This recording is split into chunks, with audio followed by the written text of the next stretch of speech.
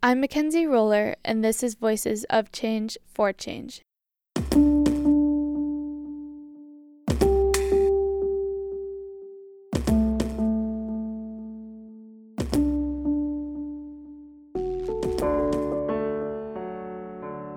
Last year, I spent the spring semester researching the United States criminal justice system.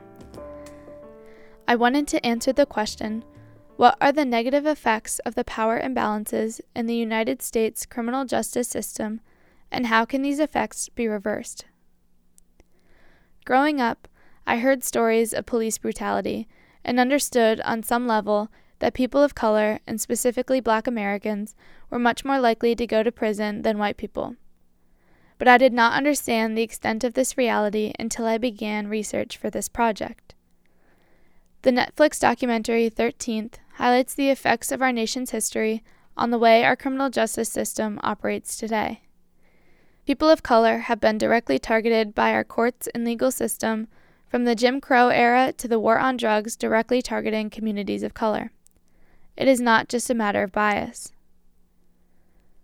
The Sentencing Project is an organization founded in 1986 that is dedicated to creating a fair and effective criminal justice system in the United States.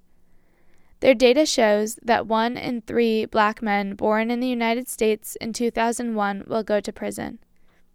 1 in 3. Only 1 out of every 17 white men will go to prison. And this inequality is just in terms of race. Looking at socioeconomic status, gender, and other identifiers also reveals large discrepancies in the way our country handles punishment. The justice system is built to benefit wealthier, educated individuals. I had the opportunity to witness the proceedings of a district court this past January. I had never been in a courtroom before, but what struck me was how hard it was for me to follow what was going on. The language used is so dense and full of legal terms someone learns only with a legal education. And the proceedings moved quickly. I then started to question, if I am someone that has had the privilege to attend high-level academic institutions, and I do not understand what is happening, what is it like to be someone sitting in the defendant's chair who did not have access to that education? It is clear that our criminal justice system was built and continues to operate in a way that benefits white, rich, educated Americans. The system has hurt people of color and people of lower socioeconomic status in our nation for decades. So how do we change it? One way that the system has begun to change to become more effective and just is the creation of drug courts. The first drug court was established in 1989 in an attempt to respond to substance abuse. Rather than simply sending people to jail, the goal is to provide a path of treatment and strict probation that is more effective in solving the problem in the long term. In recent decades, more drug courts have formed in response to the increase in the opioid epidemic. These reforms are a way of holding people accountable for their actions while providing a path to a better, healthier future. This is just one way some courts have begun to transform, but there is so much more room to improve. The question is, where should that change come from? Lawyers and judges have the responsibility of upholding the law and carrying out their jobs to the best of their abilities. Are they the ones who should be making the change? Should change happen from within the system? Or does the change need to come from outside movements and calls to action?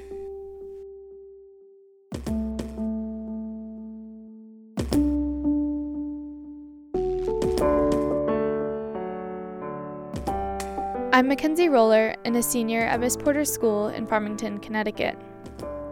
This podcast is the culmination of my senior capstone project working to answer the question, how can we create effective social change?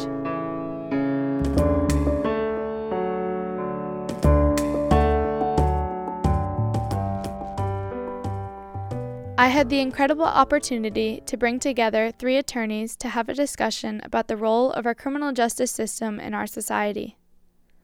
Each woman brings a different perspective and experience with the criminal justice system to the table.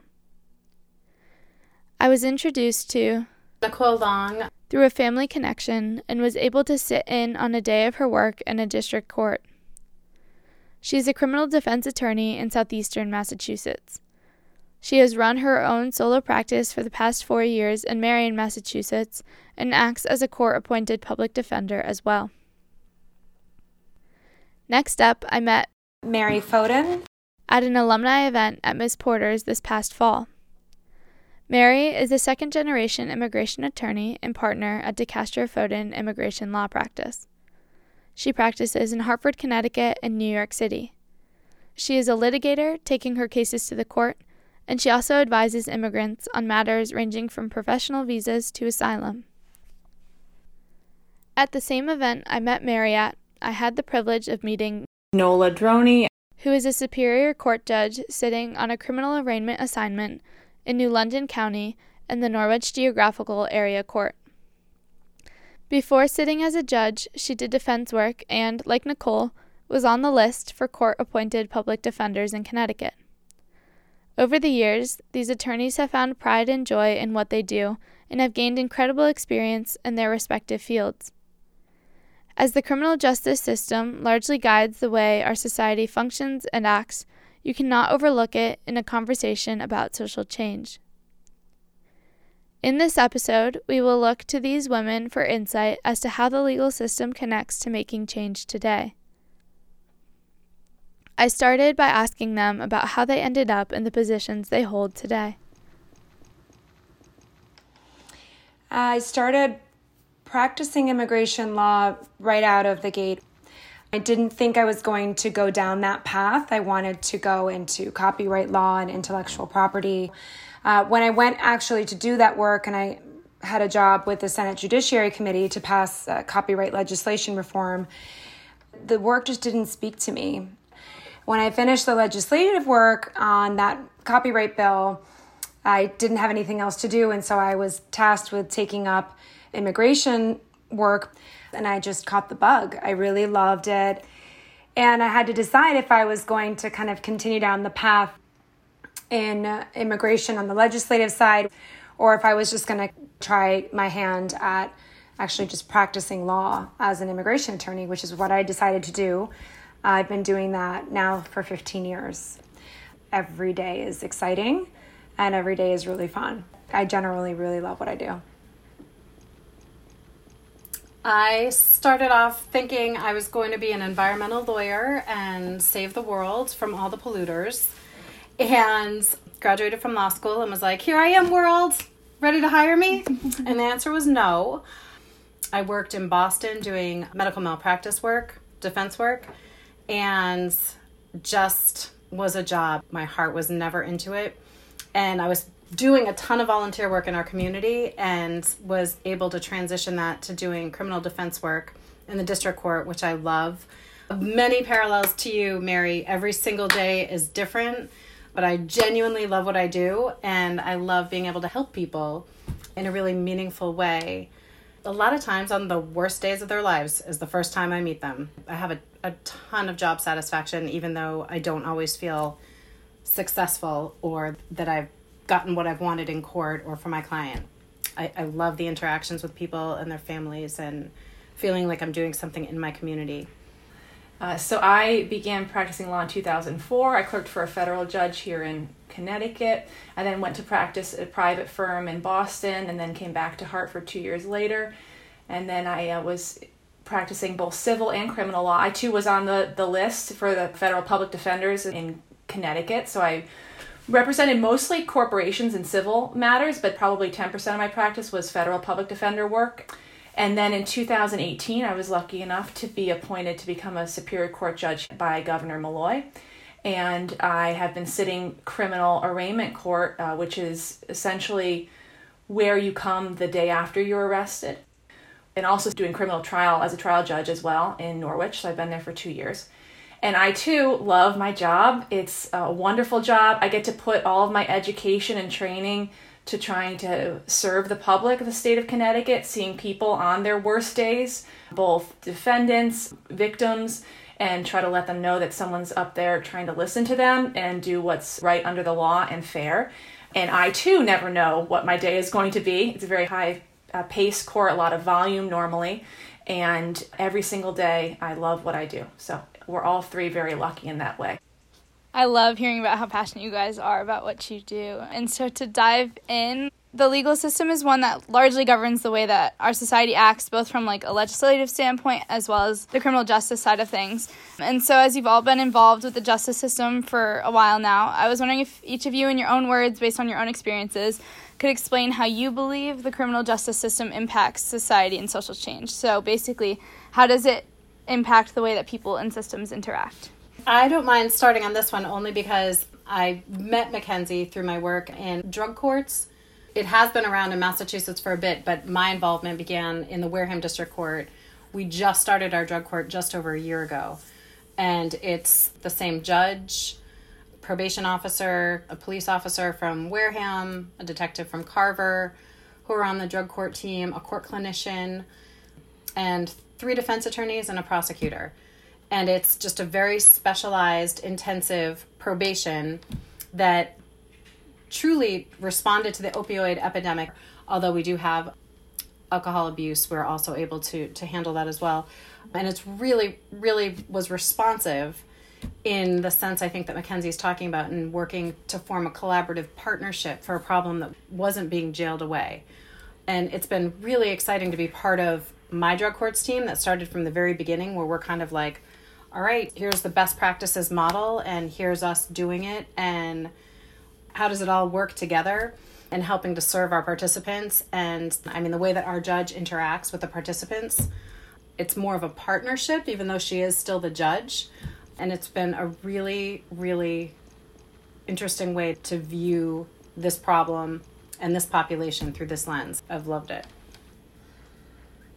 I think in my perspective, we don't get that as much, because in the arenas where I'm practicing, I guess where you would feel the social change is from the practitioner side, that we are all sort of incrementally working toward a position of advocacy that we want for immigrants. But counterbalanced is, of course, there's always sort of 3 parties. There's the agency, the government attorneys, there's the judges as well. So not all of the interests are aligned in a way that is favorable for my clients.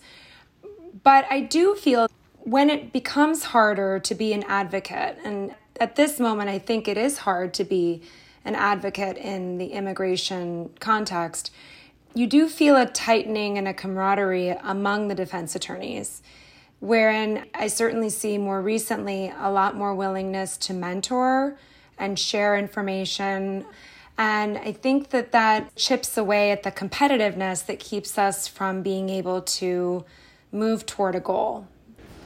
It's an interesting situation that we're in right now, wherein the Attorney General is mandating judges to take positions that may even be against what the tribunals of the judges have told the judges to do. So we are in a pull and tug sort of moment that I'm learning as we go every day. I'm reading cases every single day, and we just have to just keep rolling with it and just keep on pushing with the ideas that we think are right and believe in the judicial process.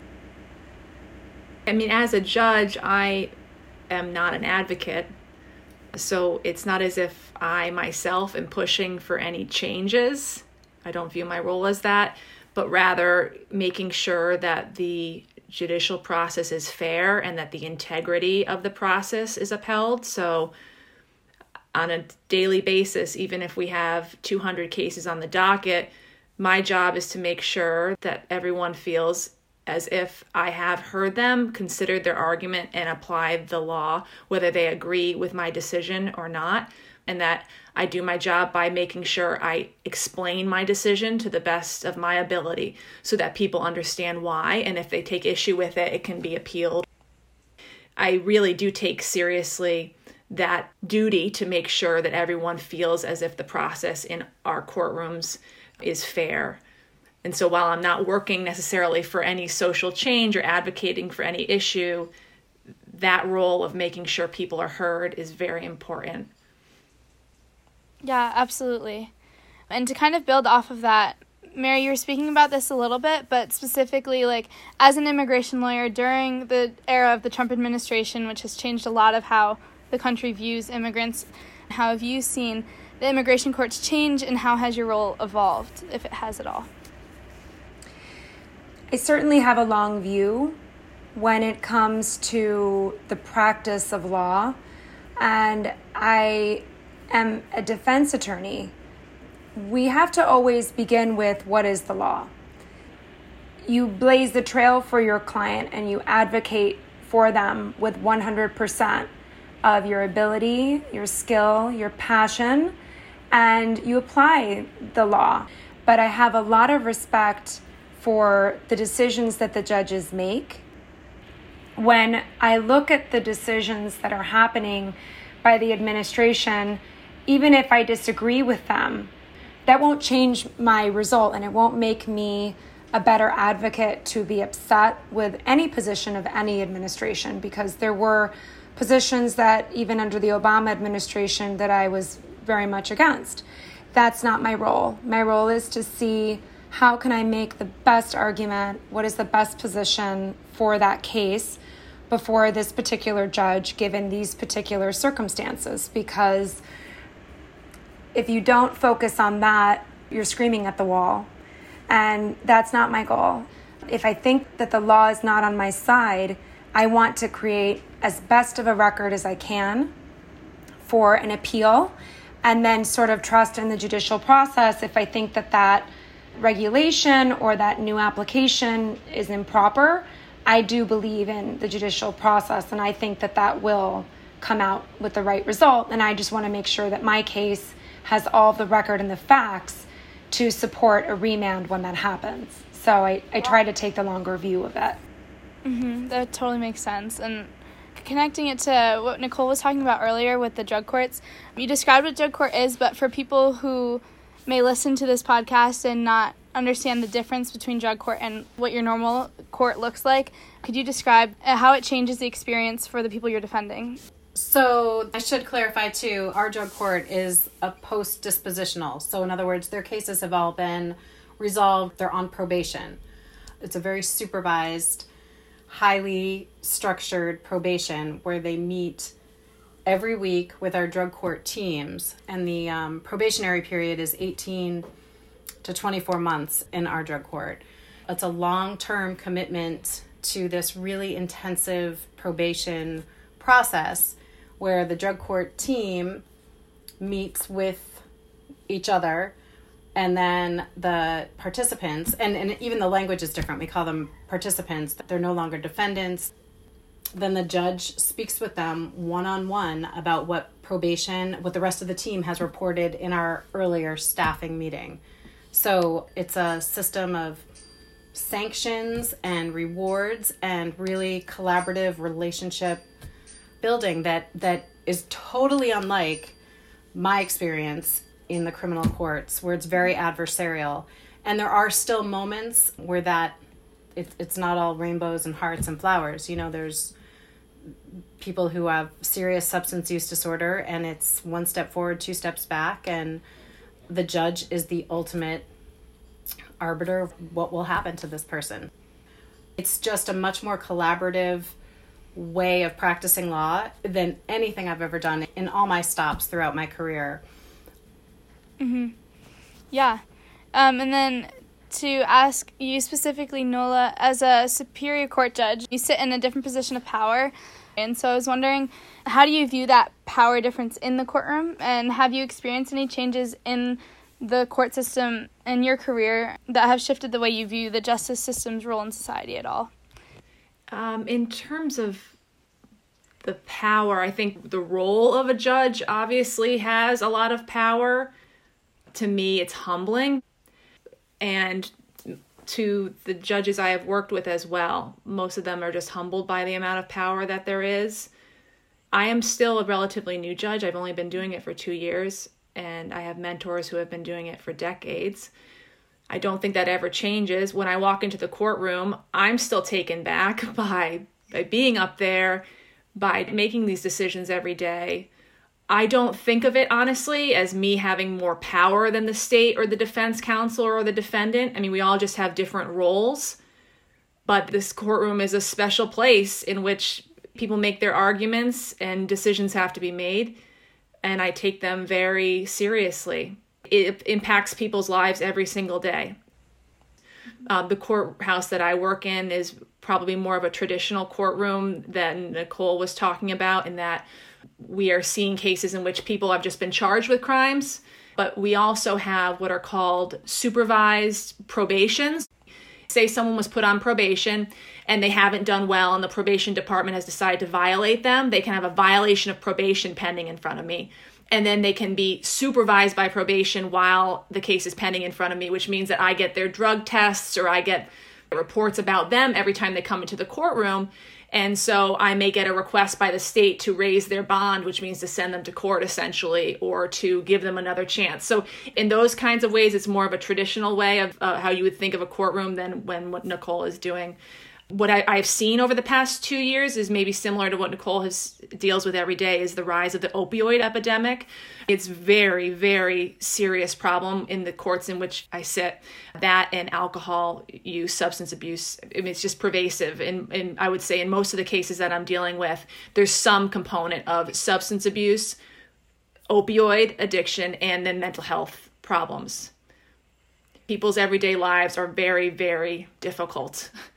You know, Nicole is closer to the people who are dealing with it than I am, because when I've made my decision, I think about it after I've made it. I think about it before, but Nicole has to then deal with the state and her client and explaining it and the aftermath. And same with Mary. Being in private practice, you're counseling people through the immigration process is in many ways harder than being a judge because you're on 24/7.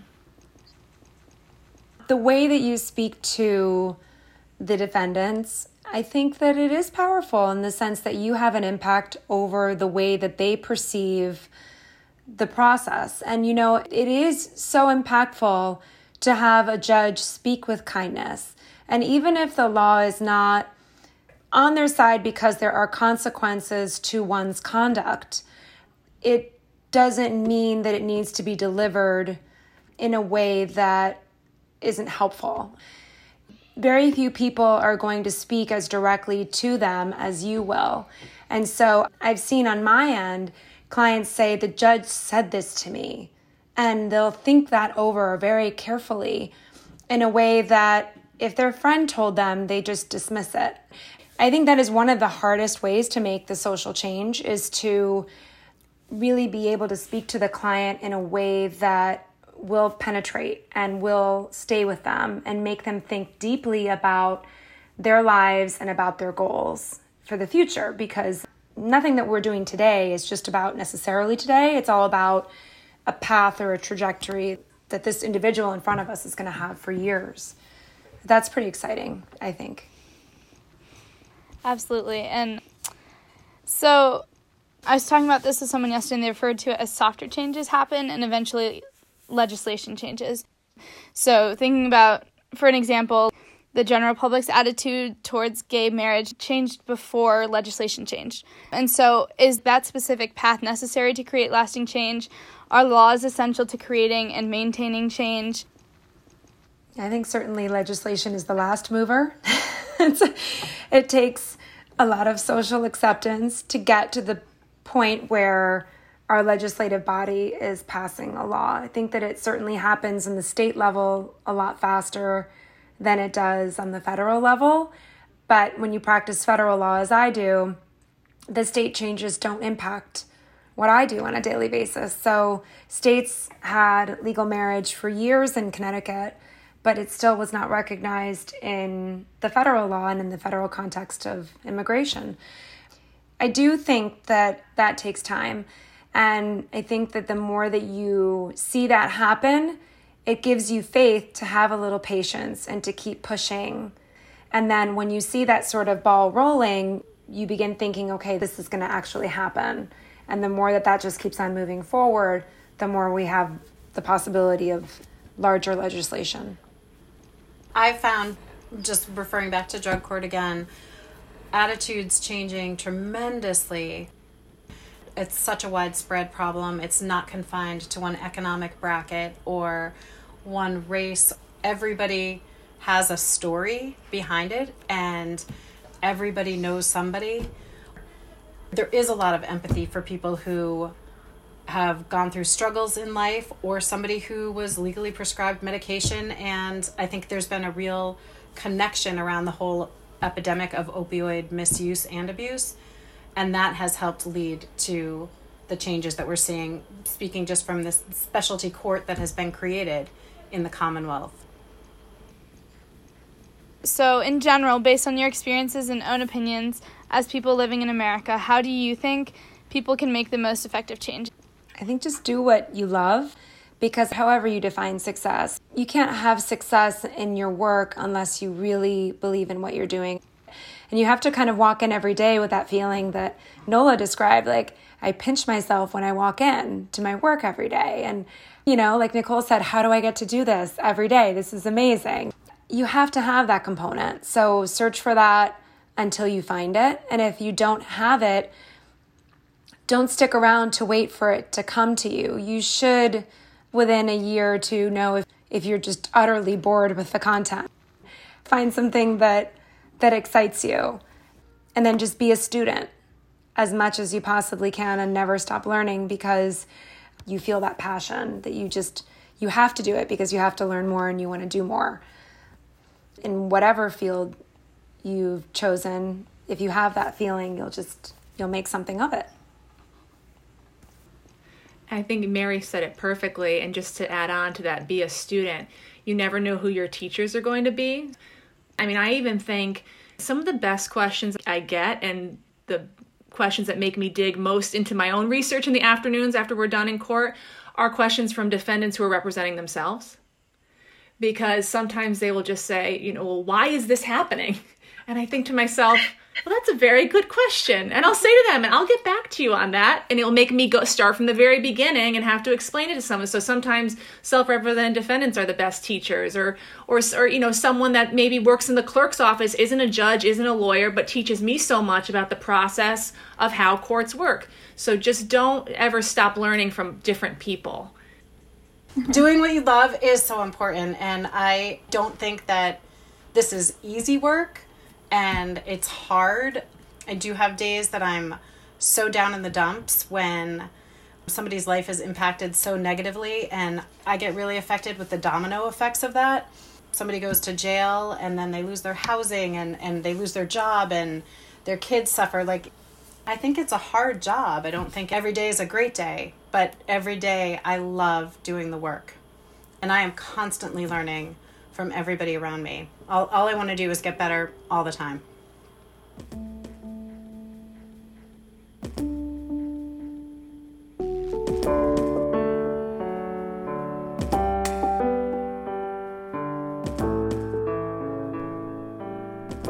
So can social change happen within the justice system?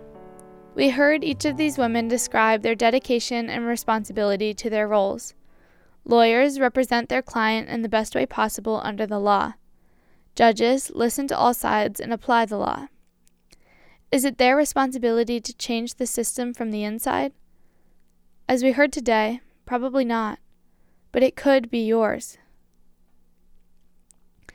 If we want to change who gets arrested, why people get arrested, and the consequences for an individual's actions, that comes by changing the laws. Changing the laws involves changing who is in power. To change who is in power, we have to vote. If we want to see parts of the criminal justice system begin to change, that means we have to get out and vote and get others out and voting too. Our individual voices carry the power to make the change that we want to see.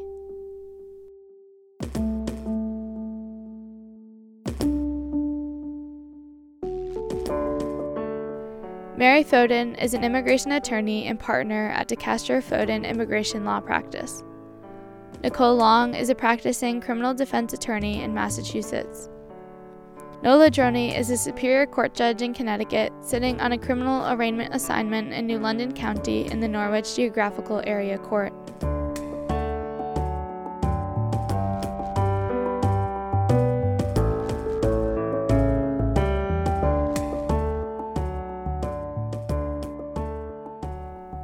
Mary, Nola, and Nicole left us with the thought of becoming lifelong learners and learning from everyone and everything around us. After hearing from Niall Fort, Kat Lindroth, Vanessa Rubble, and these women, what have you learned? What do you want to see change in the world? What have you learned about yourself? Who do you want to be? Personally, I want to understand how our nonprofit system can become more effective. For a sector that takes in so much money, why are larger changes not happening? Like Kat said, the nonprofit system is supplying Band-Aids, but why can't we push to change the overall policy? In democratic societies, we have decided that movements are the best way to create change, because as Vanessa mentioned, you can get enough people marching in the same direction. I wonder if there is a way that the skills involved in building a successful movement can be applied to the nonprofit sector. How can we create long-lasting change using the systems we already have to our advantage? I also learned a lot about myself personally through this podcast. I learned about who I want to be. I have decided to attend the University of North Carolina, Chapel Hill for college. This decision was largely based on the fact that I am going to be a part of the Pogue Scholars Program, a program that provides scholarships to students dedicated to diversity and social change efforts. I'm excited by the chance to be surrounded by like-minded individuals. I'm excited to have the space and support to continue to push for change. At the same time, I felt the desire to travel and learn and understand more about the world before college. But I had been letting that sit. And then COVID-19 came, and I was also in the midst of editing this podcast. When I heard that classes may be online in the fall, and that there is so much need throughout our country right now, the idea of a gap year seemed to suit what I want to do next year. I was fortunate enough to earn acceptance into the Global Gap Year Fellowship Program through UNC's Campus Y. I have now decided to take a gap year. My gap year will consist of domestic service work in the fall and hopefully work abroad in the spring. I will be able to begin to wake up from the American dream and step further outside my house, as Niall Fort described, in a way I had never imagined. I want to see places in the U.S. that are new to me and meet people with opinions and backgrounds completely different from mine. I'm excited to be able to provide aid in a time of need. I am planning to spend my fall working on voter access in a historic election year that will face many challenges due to the current pandemic. This gap year, and deviation from the quote-unquote plan, is a risk I am not sure I would have taken had it not been for the incredible conversations I had in this podcast series. I am doing what I can to follow my passions, to really dig into what I care about, and to learn at every possible opportunity. There is so much change I want to see in the world, but I know that my view of the world is still so limited and that I am ready to learn more about my place in it.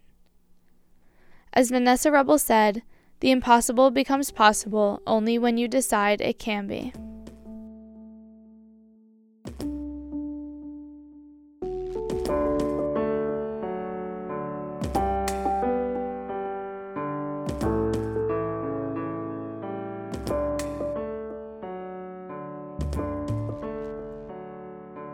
This episode was written and produced by me, Mackenzie Roller, with editing help from Ali Oshinsky. The music is by Sound of Picture. Special thanks to Sophie Paris, the Global Studies cohort, my family, the rest of the Capstone students, and Miss Porter's school for this incredible opportunity. Thank you so much for taking the time to listen to these conversations and investing your energy in learning about how to shape our future. Your voice has the power to create the path forward for our society. We cannot progress without you. Please dedicate time to exploring what you are passionate about, to creating conversations with the people in your life, and to continuing to be lifelong learners. Be a voice of change. This is Voices of Change for Change. I'm Mackenzie Roller. Thanks for listening.